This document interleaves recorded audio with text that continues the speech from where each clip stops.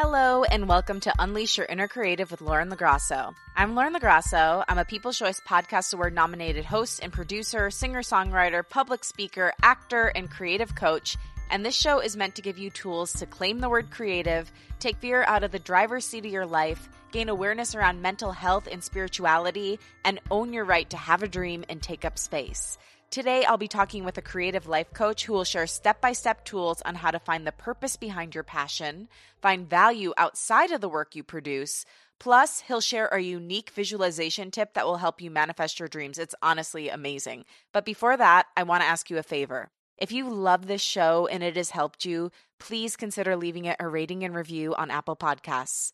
It really helps bring visibility to the show, push it up the charts, and connect with more creatives. Plus, I read every single one. Also, consider sharing the show on your Instagram stories or Twitter. Tag the guest at Unleash Your Inner Creative and at Lauren LaGrasso, and I will repost to share my gratitude. Now to the guest. His name is Jeff Leisowitz, and he's a life coach for creatives of all types, including writers, artists, musicians, songwriters, filmmakers, and many others. As you may expect, Jeff himself is a multi-passionate creative. He's an award-winning musician and producer, writer, songwriting professor, and filmmaker. He's also the author of the critically acclaimed book, Not Effing Around. The book is a guide to help creatives get their dream off the ground, and it offers tons of tangible tools and tips, many of which you'll hear today on the podcast. What I love about Jeff is his deep understanding of the connection between spirituality and creativity. He and I share the perspective that unleashing creativity has the power to heal suffering in the world because it is the most powerful way that we can truly see each other. He talks about how meditation, visualization, and talking to your inner critic, or as he calls it, the IC, aka the ick, can help you connect to your higher self and ultimately realize your dreams. This was such an insightful conversation with so many takeaways and tools. I walked away with so much knowledge and honestly just feeling at peace with myself after talking to Jeff. And I can't wait for you to feel the same thing. So now here he is, the great Jeff Leisowitz.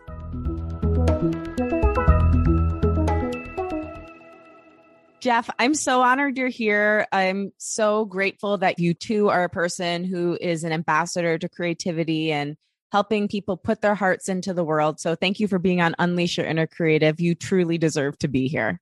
Well, thank you for having me. This is awesome. So much fun. It's just great to talk with someone who's cut from the same cloth. And you have an incredible journey. You've written an incredible book with tons of tools for creatives on how to get out of their own way, get unblocked, and go for it. But before we get to that, I want to talk about your own creative journey. I want to know what got you up to this point. Like, what were the steps? What were the creative heartbreaks? I know this is a big question, but can you take us through a little bit of your path? I sure can. We'll be skipping lots of pieces, but we'll get to the meat and the bones. Well, when I was a little kid, I was sort of like the weird, friendless kid. I don't know if you or any of your audience can relate to that. But, just kind of playing by myself and, just creating worlds and stuff like that. When I was about maybe 8 or 9 years old, I went to sleepaway camp in Pennsylvania where I grew up. And it was the late 70s, right? And there was an empty cabin. So a counselor brought his drum kit up, a big 70s stereo, and a couple boxes of records. And back then, the music that was happening was like Zeppelin and the Stones and Tom Petty and Bowie. So this guy would put those records, on the turntable and play the drums. And I, as a little kid, would sit maybe 30 or 40 feet away under this tree. And, the sun was going down and the fireflies were coming out. And I would listen to this guy play the drums. And I was like mesmerized, like, wow. And then one day he comes out on the porch and he sees me sitting there and he's like, "Hey, kid, come here." Uh-oh. He's like, "Come on in. Do you want to come on in and check this out?" And I'm like, "Yeah." So I go into this little cabin and he puts on the Who song, "Won't Get Fooled Again," which is like a major rocker. And this guy just bangs the drums and my little heart is just exploded. So it wasn't too much longer when I was a teenager and I'd started playing guitar and I was into the music and all this and that. Your parents ask you when you're a teenager, what do you think you might want to be when you grow up? I kind of didn't really know for a while. And then one day it just dawned on me. Well, of course, I want to be a rock star. Yeah. And as you might suspect, the parents were like, oh God, no, please, like pick a real job for once in your life. How did you deal with that as a kid? Did they actually react that way in the moment? Yes. It was a heartbreaker and maybe one of the best things that's ever happened to me. And here's why. A heartbreaker because you want, your parents obviously to support you. And they did in ways for sure. Mm-hmm. Right. They bought me guitar. They took me to lessons and stuff like that. But parents are really about, protecting their kids. Right. And they only do, not just parents, everybody only does or suggests things that they know. Right. So, they have straight jobs. So they're like, how about you get a job, with health insurance, something like that. So there was a lot of friction for a long time. Thank goodness for me, I have, and at that time was getting into punk rock. I never really loved the music, but I loved the ethos. Some of the major tenets of punk rock, one of them is fuck authority. Yeah. Yeah. Right. Lauren's like, yeah. Okay. So that's a good one when you're a teenager. As I matured, I changed that to question authority. Okay. So it's not a great idea just to, throw everything out that any authority figure says, but definitely to question it. Yeah. I agree with that. So I continued on this path of pursuing music up through my 20s, and in my early 30s, I started making money. I won a big award, Best Independent Electronic Artist in the World. What? Go, Jeff. I started getting my music on all kinds of TV shows, MTV and HBO and all this stuff. And I started, making money. And were you doing that all independently at the time? Oh, yeah. Wow, that's impressive. So for anyone that doesn't understand, like usually doing those things requires some huge machine behind you. So that really shows Jeff's drive that you were able to just go out, pitch yourself to these music supervisors, which is the people who like select music for film and TV, without a publishing house or a manager. You were pushing yourself completely. It was insane. Yeah, that is insane. It's incredible. But it did work at least part of the time. So, but here's the thing with the parents that is really interesting and was sort of a real blessing.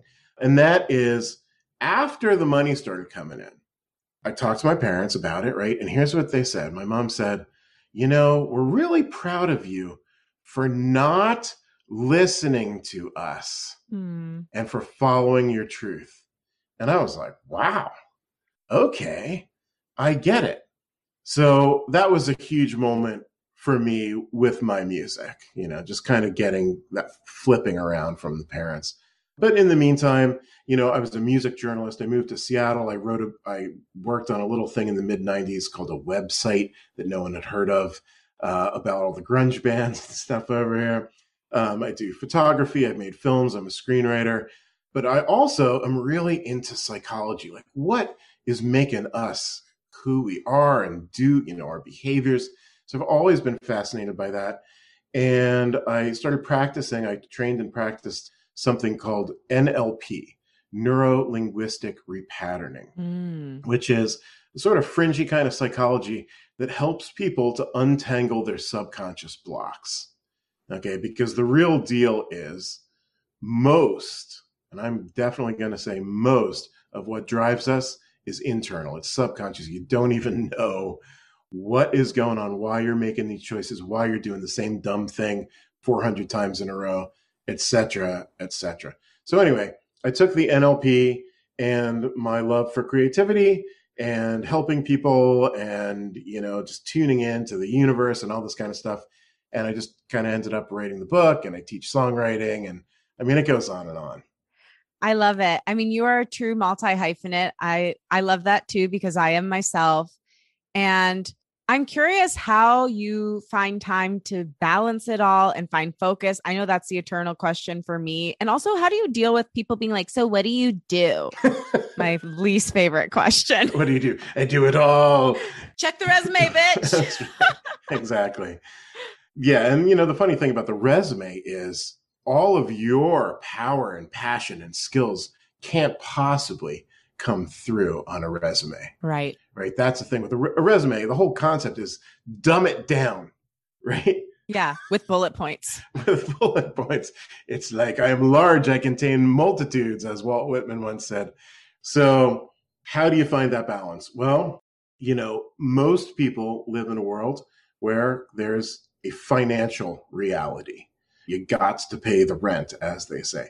So, however you can do that, you're going to need to do that. It has to be a priority.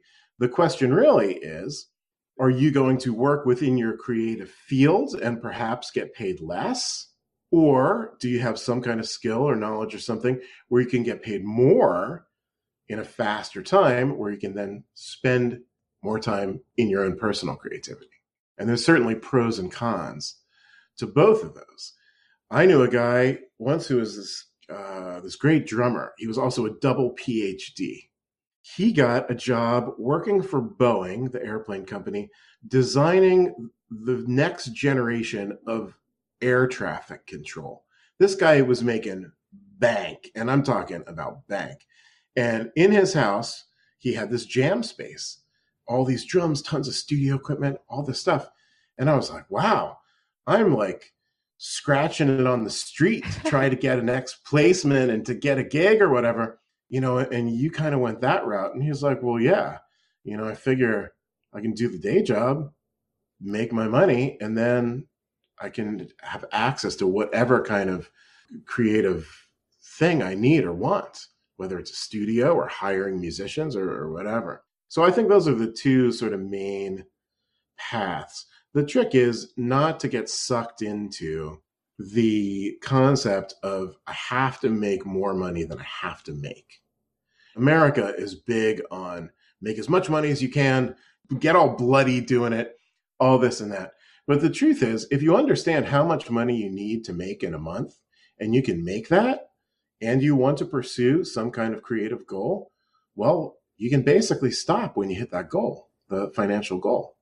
Yeah. And you talk about that in your book. Like, I was thinking about how capitalism keeps so many people from pursuing their dreams. But when you put it very logically like that, when you actually look at what you need versus whatever you think you need or whatever you want, you have a lot more options to do what you want to do.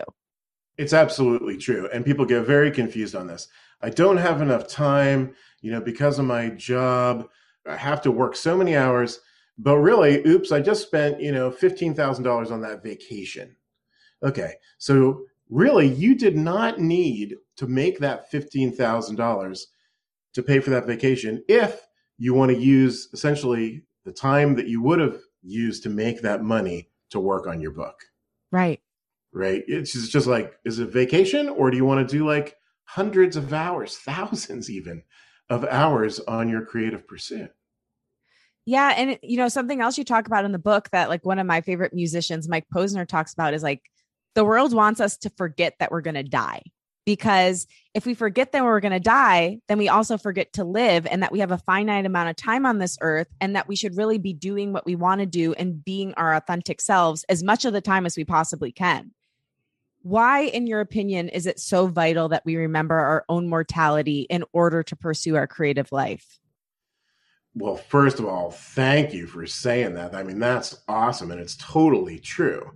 Nobody likes to think that they have an expiration date, but we all do. And this COVID thing has really put that in our faces. Right. So when you understand that this game of life, or whatever you want to call it, your life does not go on forever. You could live another 30 years. You could get run over by the bus tomorrow. It puts a constraint, a conscious constraint on your time, on your experience. So then the question is, well, what do you want to experience? If you only have so much time, what do you want to do with that time? Very few people are going to say, well, I want to work at my stupid job, so I can take a 2-week break and then do it again for the next 40 years. I mean, it's just so funny because when you say it like that, it's just so clear. And people need to hear that. Sometimes we just act like cogs in a machine. And I realized recently, Jeff, and I'm sure you know this too, like I'm starting to step out and do like more side hustle work. And I'm like, oh, I get to make the rules of my life. I can actually say what I want and then get that. Like even small things, like there was somebody that I was supposed to do a Zoom with. And I honestly, I'm sick of doing Zoom. I wanted to have a phone call. And I was like, I could just say, I want to have a phone call. I'm exhausted from Zooms. Let's do a phone call, and we forget that we have choices. So much of the time we have choice. We do. And thank you for saying that. That is amazing. So what happens in the world around our heads and our consciousness is there are many powerful forces that influence us. You've got your family, you've got your peers, you've got media, marketing, government, education, all that kind of stuff is constantly barraging you with ideas of who you should be. The white picket fence, right? That kind of thing. Hey, if you like white picket fences, go for it. Knock yourself out. Knock yourself out. But if you would rather, scribble poetry on the wall at 3 a.m, go for that. So anyway, you have all these forces, and some of these forces hopefully are at least trying to be for your personal good. Hopefully your family and your friends and your teachers, they're for you. That doesn't mean they've got it right. They don't mean they understand you, right? Or know really what's best for you, but at least there's hopefully that intention. The rest of it, marketing, media, that stuff, that does not care at all about your well-being. Yeah. And you talk about the inner critic in the book, or as you call it, the ick. I love that. And how the voice of the inner critic is usually voices from people in your past repurposed as your own voice. Can you share your own journey with your own inner critic? And I would love for you to also go through the tool you share in the book on how to really deal with it and kind of confront it. Sure. So the inner critic is a part of us that is built in, and it's there for a good reason, right? It is there to keep us safe, essentially, right? Back in the day, and I'm talking way back in the day, when we're running around in little tribes or villages, if you did something remarkably stupid, you would get booted from the community. And if that happens, you would die. There's no way for a human to live by themselves in the woods, out there in the whatever, for too long. So that is why this is built into us. However, we in the modern world have exaggerated its voice and its power, right? When we feel this inner critic coming up, should I send my screenplay to this producer? The inner critic comes up. I'm not good enough. I'm not smart enough. It's not the right market, whatever these things are. And it can feel like the end of the world. It can feel like, geez, I'm going to get booted from the village. Yeah. But the fact of the matter is, in most situations where the inner critic comes around, either you're going to get negative feedback, like, no thanks, get lost. Okay, fine. Or more likely, no feedback at all. Right? You're just being ignored by, whatever person or situation this is. Or you get the good news. Now, even if it's the bad news, it is not life-threatening, right? If somebody in power or whatever the situation is tells you you stink, well, tough luck. It might hurt, but you also might get something good out of it. If they tell you you stink and here's why, if they happen to know what they're talking about, you can use that to become better at whatever you're doing. It's, it's sort of another part of my book there. Fail fast is one of the chapters. So failure is like for creatives and really for everybody. Failure.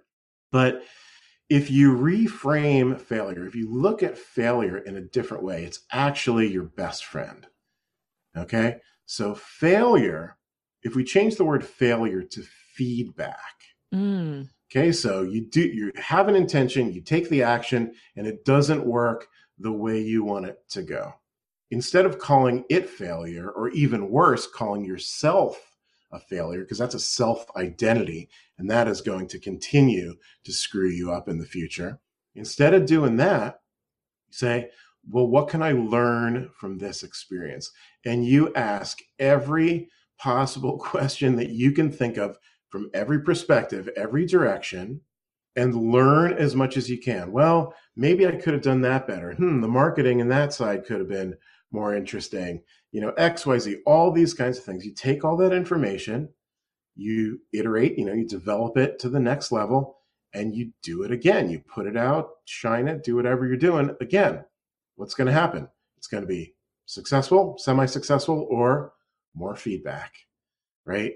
And what you have to do is ask those questions, think about it, take a step back, and move forward again in a better, more focused direction. And every single creative business person, athlete, anybody who's doing anything significant goes through this process.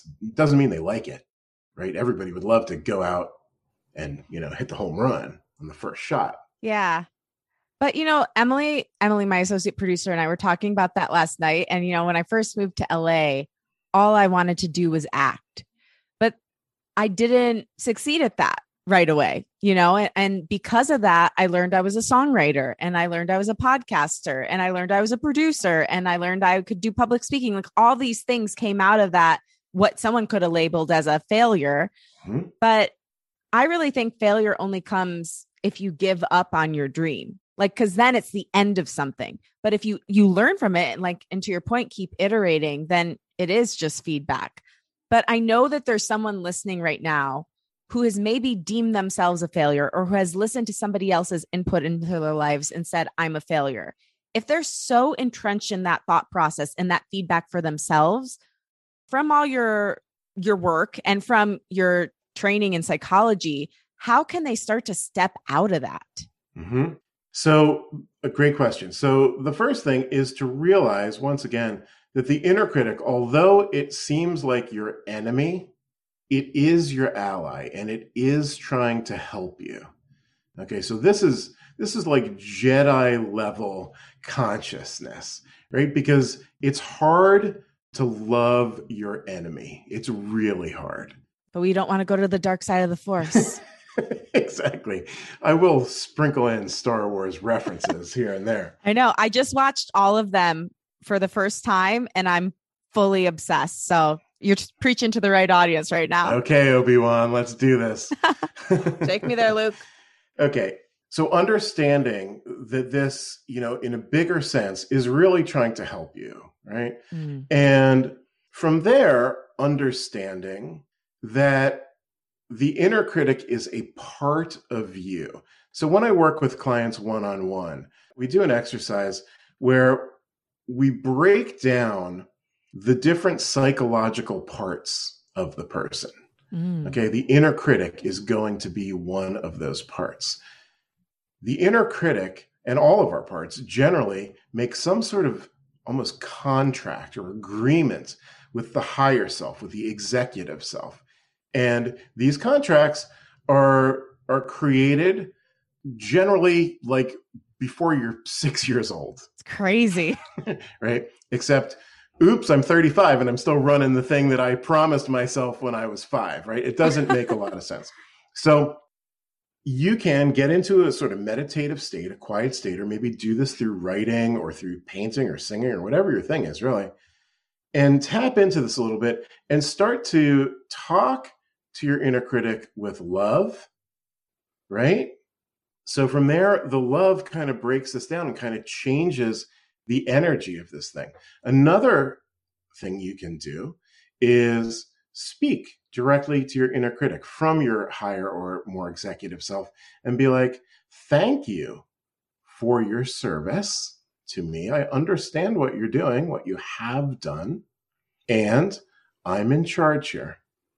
So I would only appreciate you speaking up when I ask you for this, right? And this sounds a little weird, especially in the conscious realm, but if you can get into the subconscious, this stuff will blow your freaking mind with its power.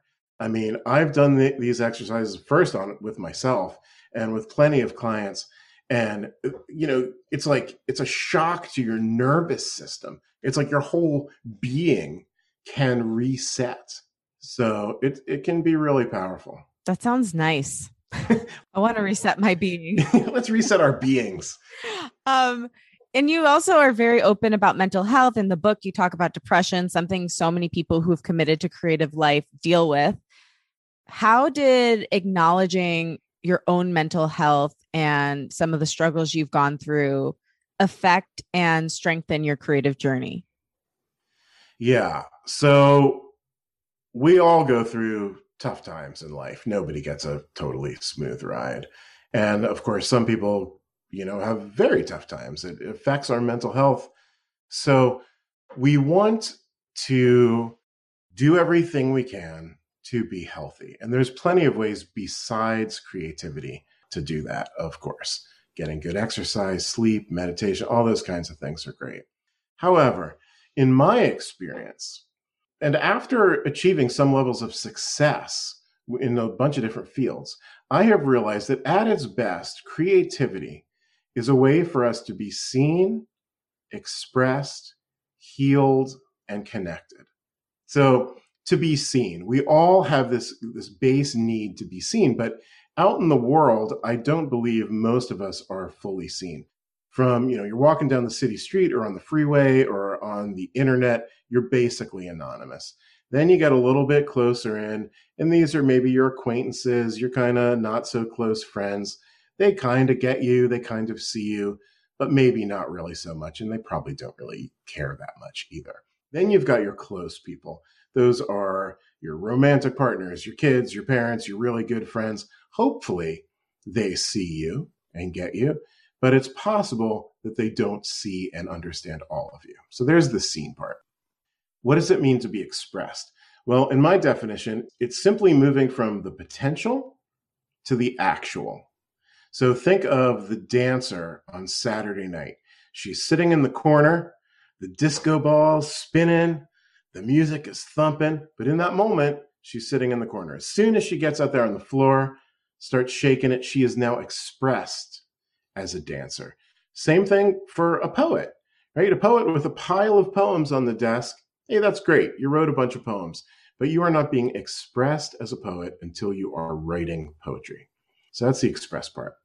So what is the healing aspect? Well, it's my belief and my philosophy, I suppose, that when we create from a deeply authentic place, right, really tapping into our truth and having the courage to find that vulnerability and then express it in some way, whether it's writing or acting or whatever it is, there is some kind of catharsis. There is a letting go, a resolution.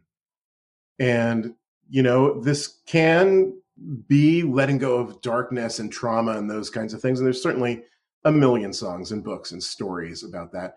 But it's also really anything. So if you think of a love song, right, where is the healing in a love song? I would say the healing comes from letting go of all the previous loneliness and despair and hopelessness that may have been there. And you're singing the song about the love you have now, great, but it's still a healing. So here's where it gets cool. When you are seen, expressed authentically, and healed through your creativity, you then give your gift to the world. And when I say the world, I'm not talking about Madison Square Garden or, some HBO show or something like that. I'm talking about any audience, one person even.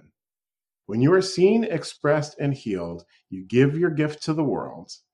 That is when you become the gift, because you show others that they can be seen, expressed, and healed. And this creates a completely different concept of what art and creativity is about. It's not just, oh, this is cool, or this is fun, or, whatever. This is like, we are seeing each other and connecting on deep human levels through books, through songs, through movies, through dance, through anything creative. And, if you look out at the world, one of the biggest problems we have is simply that so many people do not feel seen. Yeah. My big thing that I'm always saying is repressed creativity is the cause of so much of the world's suffering. And I truly believe that, like, most people I know who are dealing with some sort of dark night of the soul are repressed creatively in some way. Yeah, that brought tears to my eyes. And it made me think about another thing you talk about, which is finding your why. And that sometimes you know you want something, but you don't know why you want it. Why is finding your why so important? And how do you find it? Very, very good question. So it is so true. To understand what really drives us, when you really get that, you will tap in to so much more passion and purpose and energy. Okay, because most of us run around most of the time on some degree of autopilot. I'm doing it because, my mom told me to. I'm doing it because my friend said it was a good idea. I'm doing it because I've always done it, right? Same thing with your creativity. Why are you pursuing dance? What is really going on there? What is really driving this? So how do you do this? Well, it's both simple, but it's not easy. Okay. And it is literally asking the question. First, you need to still yourself. So don't be doing this, while you're in the middle of the day. Take some breaths, meditate. I'm a huge fan of the meditation, as you probably picked up. So it's a meditation. Get into that quiet space where your brain turns down. We all love our brains, where they're all so smart and, amazing. And that's great. But our brain is not the only part of us, right? Yeah. Oh my God. There's this part in the book that I love where you're like, we're just these people walking, or like we're these animals walking around with brains that are too big or something. It made me laugh so hard. But it's true. It's like one of my mentors always said to me, less think, more do. And it's so true because it usually is simple. It doesn't mean it's easy, but it usually is simple. Right. So along with the do, I would also add the feel. Feel what's going on. We in the modern world love to try to think our way out of everything. But the truth is, you got to feel it. When you feel the truth, you don't have to think about it because you know it. And do you mean feel emotionally, feel in your body somewhere? Like, what do you mean when you say feel? Feel the truth in your heart, in your body, in your whole being. And it's a balance. It's in your mind too. But what I'm really trying to say is so many people run around with their brain doing 98% of the job, where it's like, hey, wait a minute. If you turn that thing down, if you take some deep breaths, if you still yourself for a while, you will access consciousness, which is different than thinking. Okay. Consciousness is like, this energy of knowledge and wisdom and interconnectedness. When you tap into that, it bypasses bigger than thinking, right? So if you can get into that, you will understand in a more deep way what your truth is and how to step forward appropriately. So to get back to your question with the why, we want to get into that quiet space, right? Once we got that, you ask yourself the one word question, Jeff's favorite question, why? And you're going to come up with an answer. Okay. Let me tell you, that answer is not the answer. Love that for us. Yeah. I have done, this work with zillions of people and never as the first answer been the truth, the whole truth. So here's the deal. So you get into that quiet space, you ask the why, you get the answer, and then you ask why again. And you're going to get in deeper. And then you're going to ask why again. As many times as it takes. It usually takes somewhere between 3 and 5 times until you feel a deep resonance within yourself. Like, oh, that's the truth. It's like, here's the thing. It's something that you already know. It's already inside you. You just don't know you know it. When you say deep resonance, because some people are very literal, like, what is that feeling? If you had to describe it, is it just like a deep, like knowing in your gut? Is it chills? Is it tears? Like, should it be that extreme? It certainly can be. I think everyone in ways is unique. We're all very similar in a lot of ways too, but we're all unique in ways. So, I would ask yourself, How do you know when you really know something? Oh, I get shivers. Like, that person said this and I got shivers. Like, okay, well, then maybe shivers is your little tell. Or maybe it's something else. So the quieter you can get and the deeper you can get, the closer you can get to that truth of the why. Once you have that, you understand what is driving you, and then you can decide and think about how to go there. So like with your story, Lauren, you were like, I want to be an actress. Okay, that's not coming together.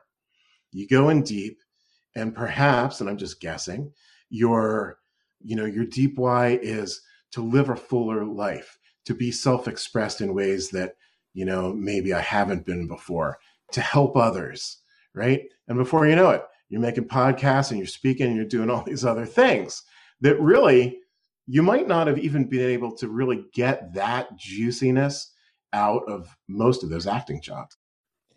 Right. And I think the why is kind of what I call the thesis statement for your life. And so you make the thesis statement for your life. And then as long as everything can go through that filter and appropriately can pass through because it fits in there, then you're good. You're on purpose. But something that's so interesting that you talk about is how if your why is attached to something outside of you, you're never going to achieve the success you want. Or even if you do, it's going to feel empty.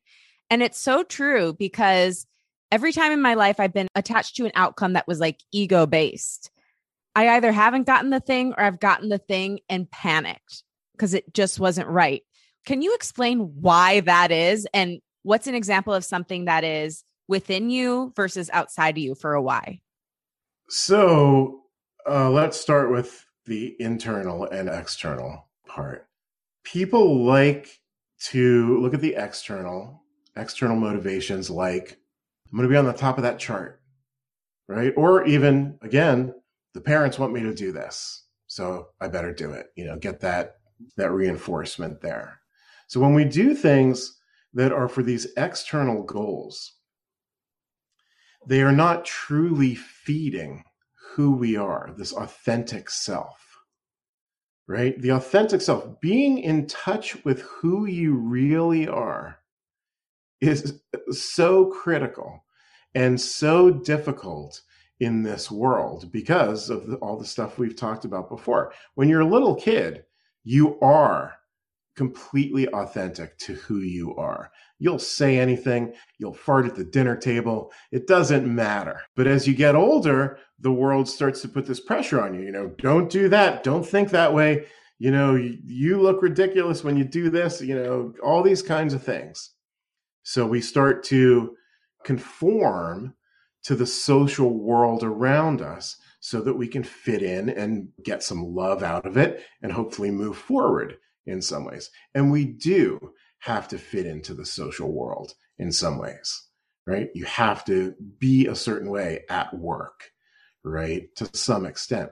But if you go too far in these directions of inauthenticity, you're going to create pain for yourself because it's only going to be a matter of time before you lose the connection to yourself when you don't know who you are anymore, what you love anymore, what drives you.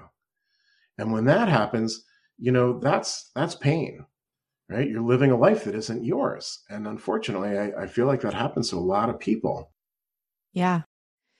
And, you talk also about people who haven't found their purpose yet. But what I'm kind of getting from this conversation, because my associate producer, to go back to Emily, like just recently found what she feels is like her passion in life. It's production. But up until that point, she said when she would hear the word passion, she would get triggered by it because she didn't know. And she was searching desperately. But it almost feels like you should find your life's why first and then find your passion, because a lot of different things could be your passion as long as they're feeding into that why. Exactly. There's a lot of ways to go to express that why. You could be an author, you could be a speaker, you could be a teacher, all these kinds of different things if you want to communicate your truth to others, let's just say. if you don't know what is driving that, you don't have the options. You don't even understand how many options there may be. So, I mean, I'll just look at myself for this. Life coach for creatives. I did like what? What, like, who is this guy? What is this? And where did this job come from? First of all, I've been like Emily in a lot of ways, in some ways, over the years, especially when I was younger, when the parents were like, you must pick a job, pick a major. I mean, it would have freaked me out. Which, by the way, I ended up picking creative writing with perspectives from philosophy, religion, and psychology. And you created your own major, right? I did. I created my own major. Once again, my poor parents, right? So by pursuing the path, by just walking forward, moving forward in what feels right, you are going to sort of rarefy your path. When you start to understand your passion and your why, you move forward. And so that's what you were doing with the acting, right? You felt compelled to do the acting. And then for whatever reason, that didn't go as you wanted, but you still had that why. So you just shifted. The path just shifted, but it was really the same why. Yeah. So the real deal is just be true to yourself and do something. Like, again, so simple, not always easy. Yeah. Another thing I talk about on the show a lot is creative heartbreak. And you had this quote, you talk about the professional cheaters and liars in the music business and how there was this time when you had basically, if I understand correctly, like 3 separate deals going that seemed like they would be life-changing deals. And they were, but not for the better. You got to the end of them or whatever, you started living through these deals and they ended up totally breaking your heart and not panning out the way you thought they would. How did you pick up the pieces after that and recover? And what would be your advice for somebody who's in a similar state of creative heartbreak or betrayal? Mm-hmm. Very good question. And yes, that was a death for me. I have had several deaths. I don't know if I'm a, kitty cat or whatever. Yes. But that was definitely one of them because I had worked hard my entire life for that. And I got it. And then it went so shit south. It was unbelievable. So how do you deal with that? Well, first of all, one of the trickiest parts about being an authentic creative is to remember that you are not your work.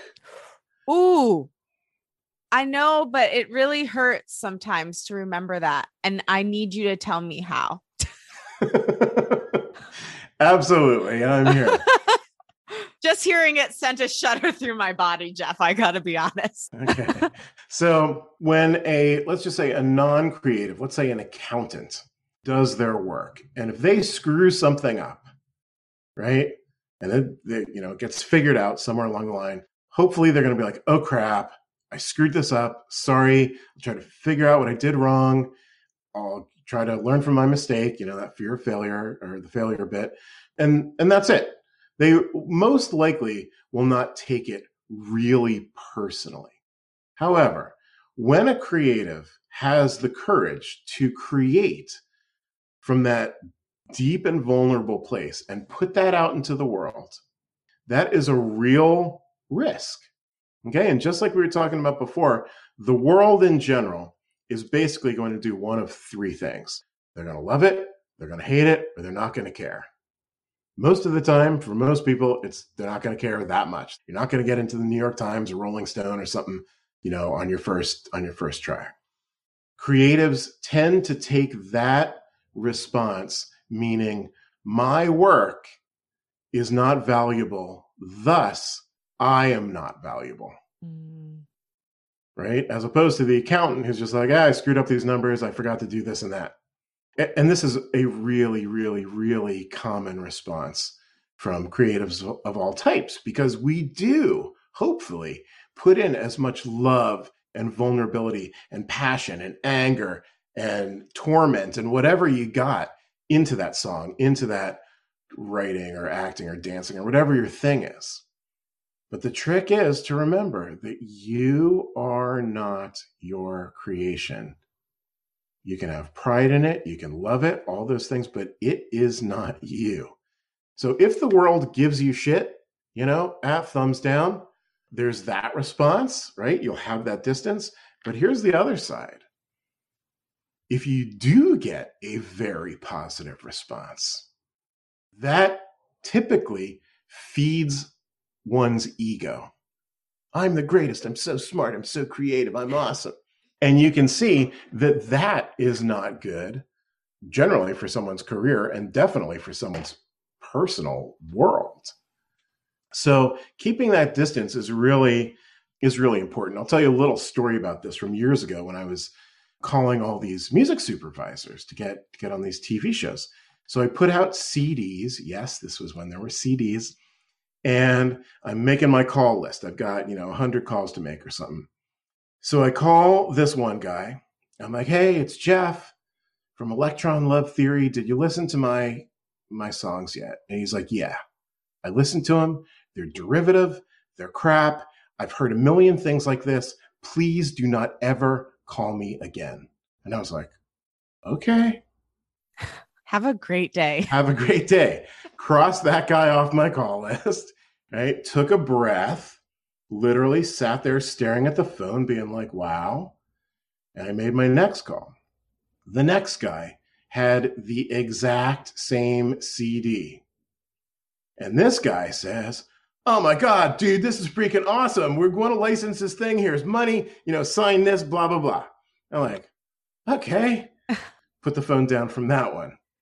And clearly, these were literally right next to each other. 2 calls in a row. So, being the guy that I am, I have to think about this. So what I came up with is, look, both of these guys are right about the music, and both of them are wrong about the music. I'm not the greatest thing ever. I'm also not the shittiest thing ever, right? Depends who's listening. Yeah, it's all taste. It's all taste. And on top of that, for me to have too much of an emotional response and identify with my music is great, thus I am great, or my music is crap, thus I am crap, is not helpful. So one of the things we always do as a life coach is, what is helpful? What is useful? What kind of responses? What kind of action? So that is a way that we can sort of think about how to separate ourselves from our creative works. So that's how you kind of move past that, like all the bad actors that were involved in that deal. You just said, I am not these people. I am not their reaction to my work. I am not my work. And thus I move on and keep creating. Right. Because if you know the why you are doing this, the outcome of what you're doing is out of your control. So that's another thing we love to talk about in the life coach world. What is really under your control? Well, guess what? There's actually only 3 things that you have control of in this life. Your action in the world, what you're going to do, your reaction to the world, how you're going to react, and your perception of the world. Everything else you may have some influence over, but you certainly don't have any control over. Wow. Yeah, it's big. And what people love to do is to get this confused. Like, first of all, why don't you teach this to kids when they're like freaking 2 years old? If I was in charge, right? You should be. Yeah. I nominate Jeff for president. Yeah, thanks. President of what is the question? So if you can understand and think about your life and think about where you might be misdirecting your energy from your center of power, one of those 3 centers of power, to something external, right? And then retune that into yourself, you will automatically create more positive change for yourself. So here's an example of this. My boss won't give me a raise. My boss won't give me a raise. I've asked her 1,000 times and she won't give me a raise. Okay, guess what? You cannot control your boss. What can you control? Well, geez, I could work harder. I could learn new skills. I could come up with ways to help the company save money or make more money or something like that. If you do those things, you will get a raise or you'll get a better paying job somewhere else. Yeah.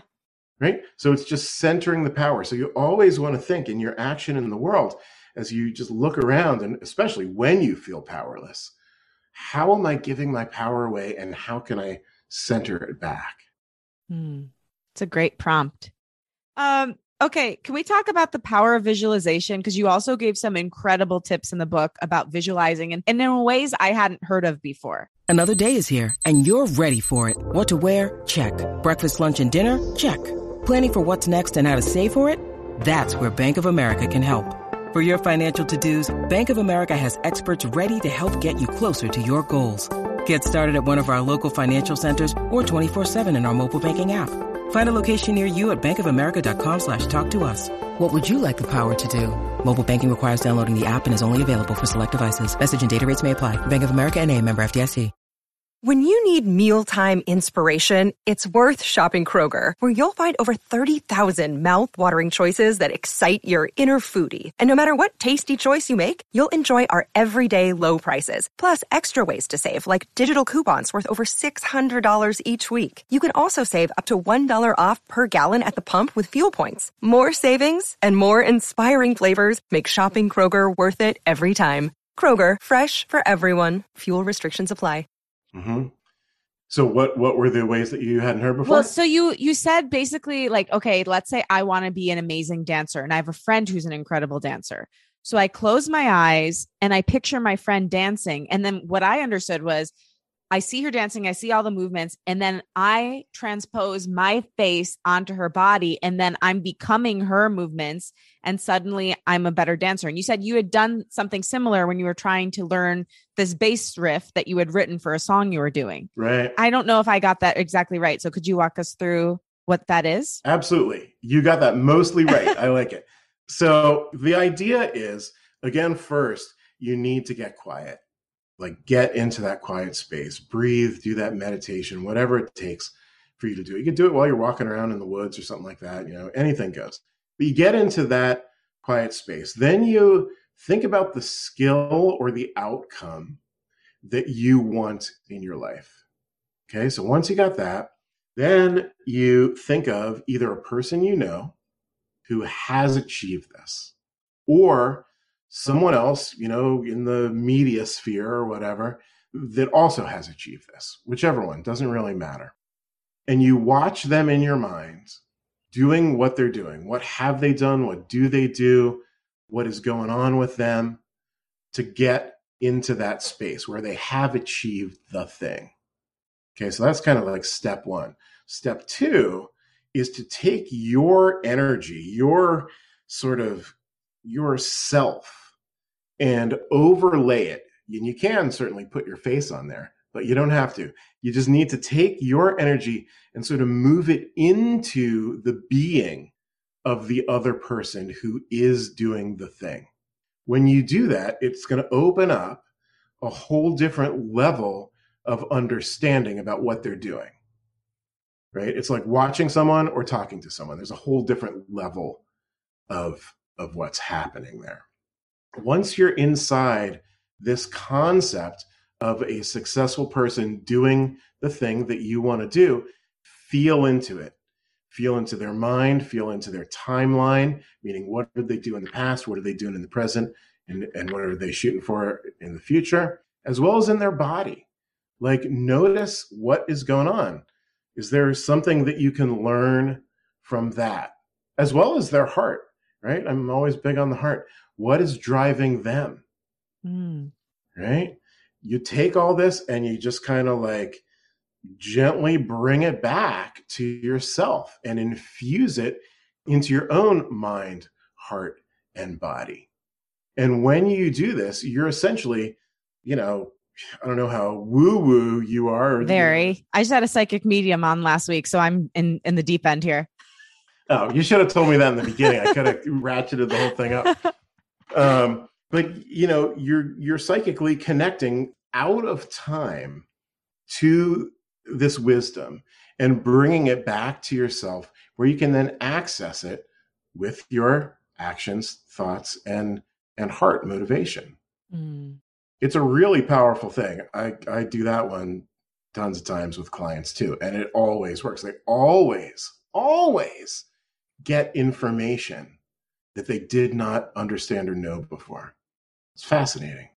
How much time should you give yourself to do something like that? Can it be a 5-minute thing, or is it more of a 15 or 30-minute thing? Well, I don't think you're going to get too far in 5 minutes. I would definitely think at least 15 minutes. But what you really want is to not feel pressure to end it, right? It's like, if I got to go in 15 minutes, obviously parts of you are going to be thinking, oh my God, hurry up, right?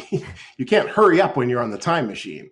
The time machine expands through time and space, but we want to take the time in the 3D world to connect with that more deeply. So I would just say, leave yourself at least a half an hour. Yeah. And then just do it. And really remember to get into that quiet space. It's really helpful. And speaking of time, I'm always curious with creatives about rest. You do so many different things. You are a multi-passionate creative out in the world, teaching and coaching and making music and making movies and doing all these different things. How important do you think it is to rest in order to create? And do you take time off?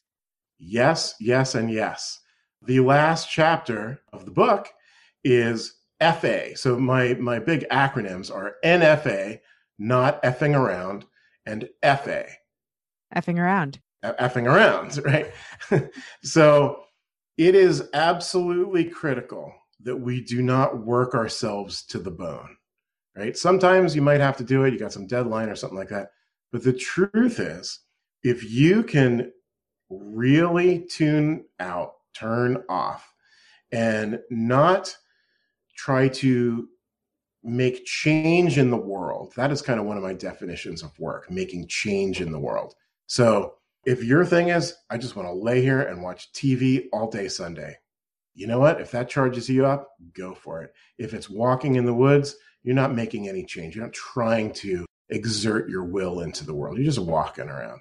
Any of these things is going to fill you up, recharge you, rejuice you, and in fact, is likely to help you connect again with your higher self so you get more wisdom and truth when you're not even trying.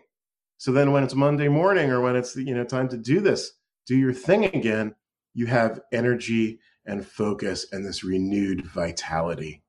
And you will do better work. It will be more aligned with who you are. Your creativity will flow better, et cetera, et cetera. So it's critical. Jeff, I adore you. I could speak to you for 1,500 hours. You're going to have to come back because we've just scratched the surface. But I do have a final question, and it's attached to the inner child, which I believe you believe is deeply connected to our creative selves and our creativity. Yep. I believe it's where all the answers are. So I'm wondering if you and little Jeff were standing in the same room and looking at each other, what do you think he would say to you now and why? Great question. What would little Jeff say now? Well, first he'd be like, geez, man, you're so old. But in terms of the creativity, I think the little Jeff, or even, I'll fast forward it a little bit, the teenage Jeff would be really blown away.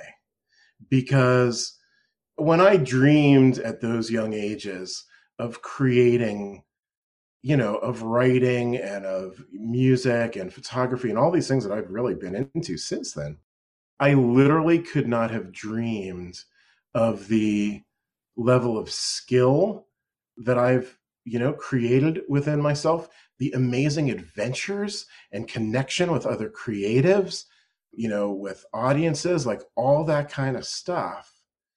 So I think the young Jeff would be both amazed and know that this is possible.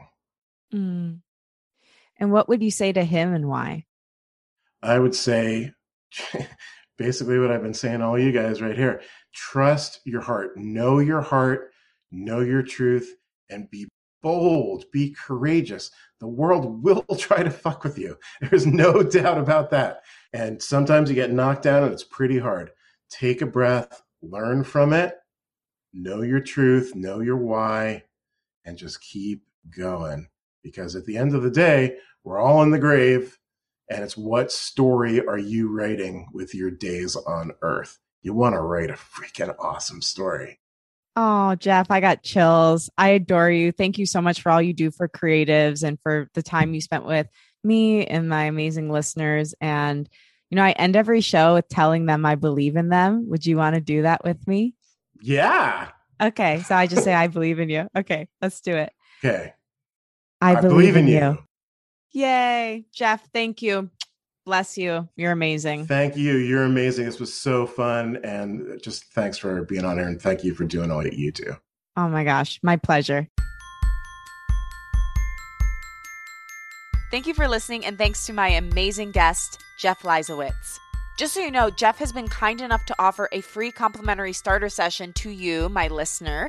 So for more information on his private sessions, you can go to his website, jeffleisowitz.com. His book is called Not Effing Around, so definitely check that out wherever good books are found. It's on Amazon and all the places.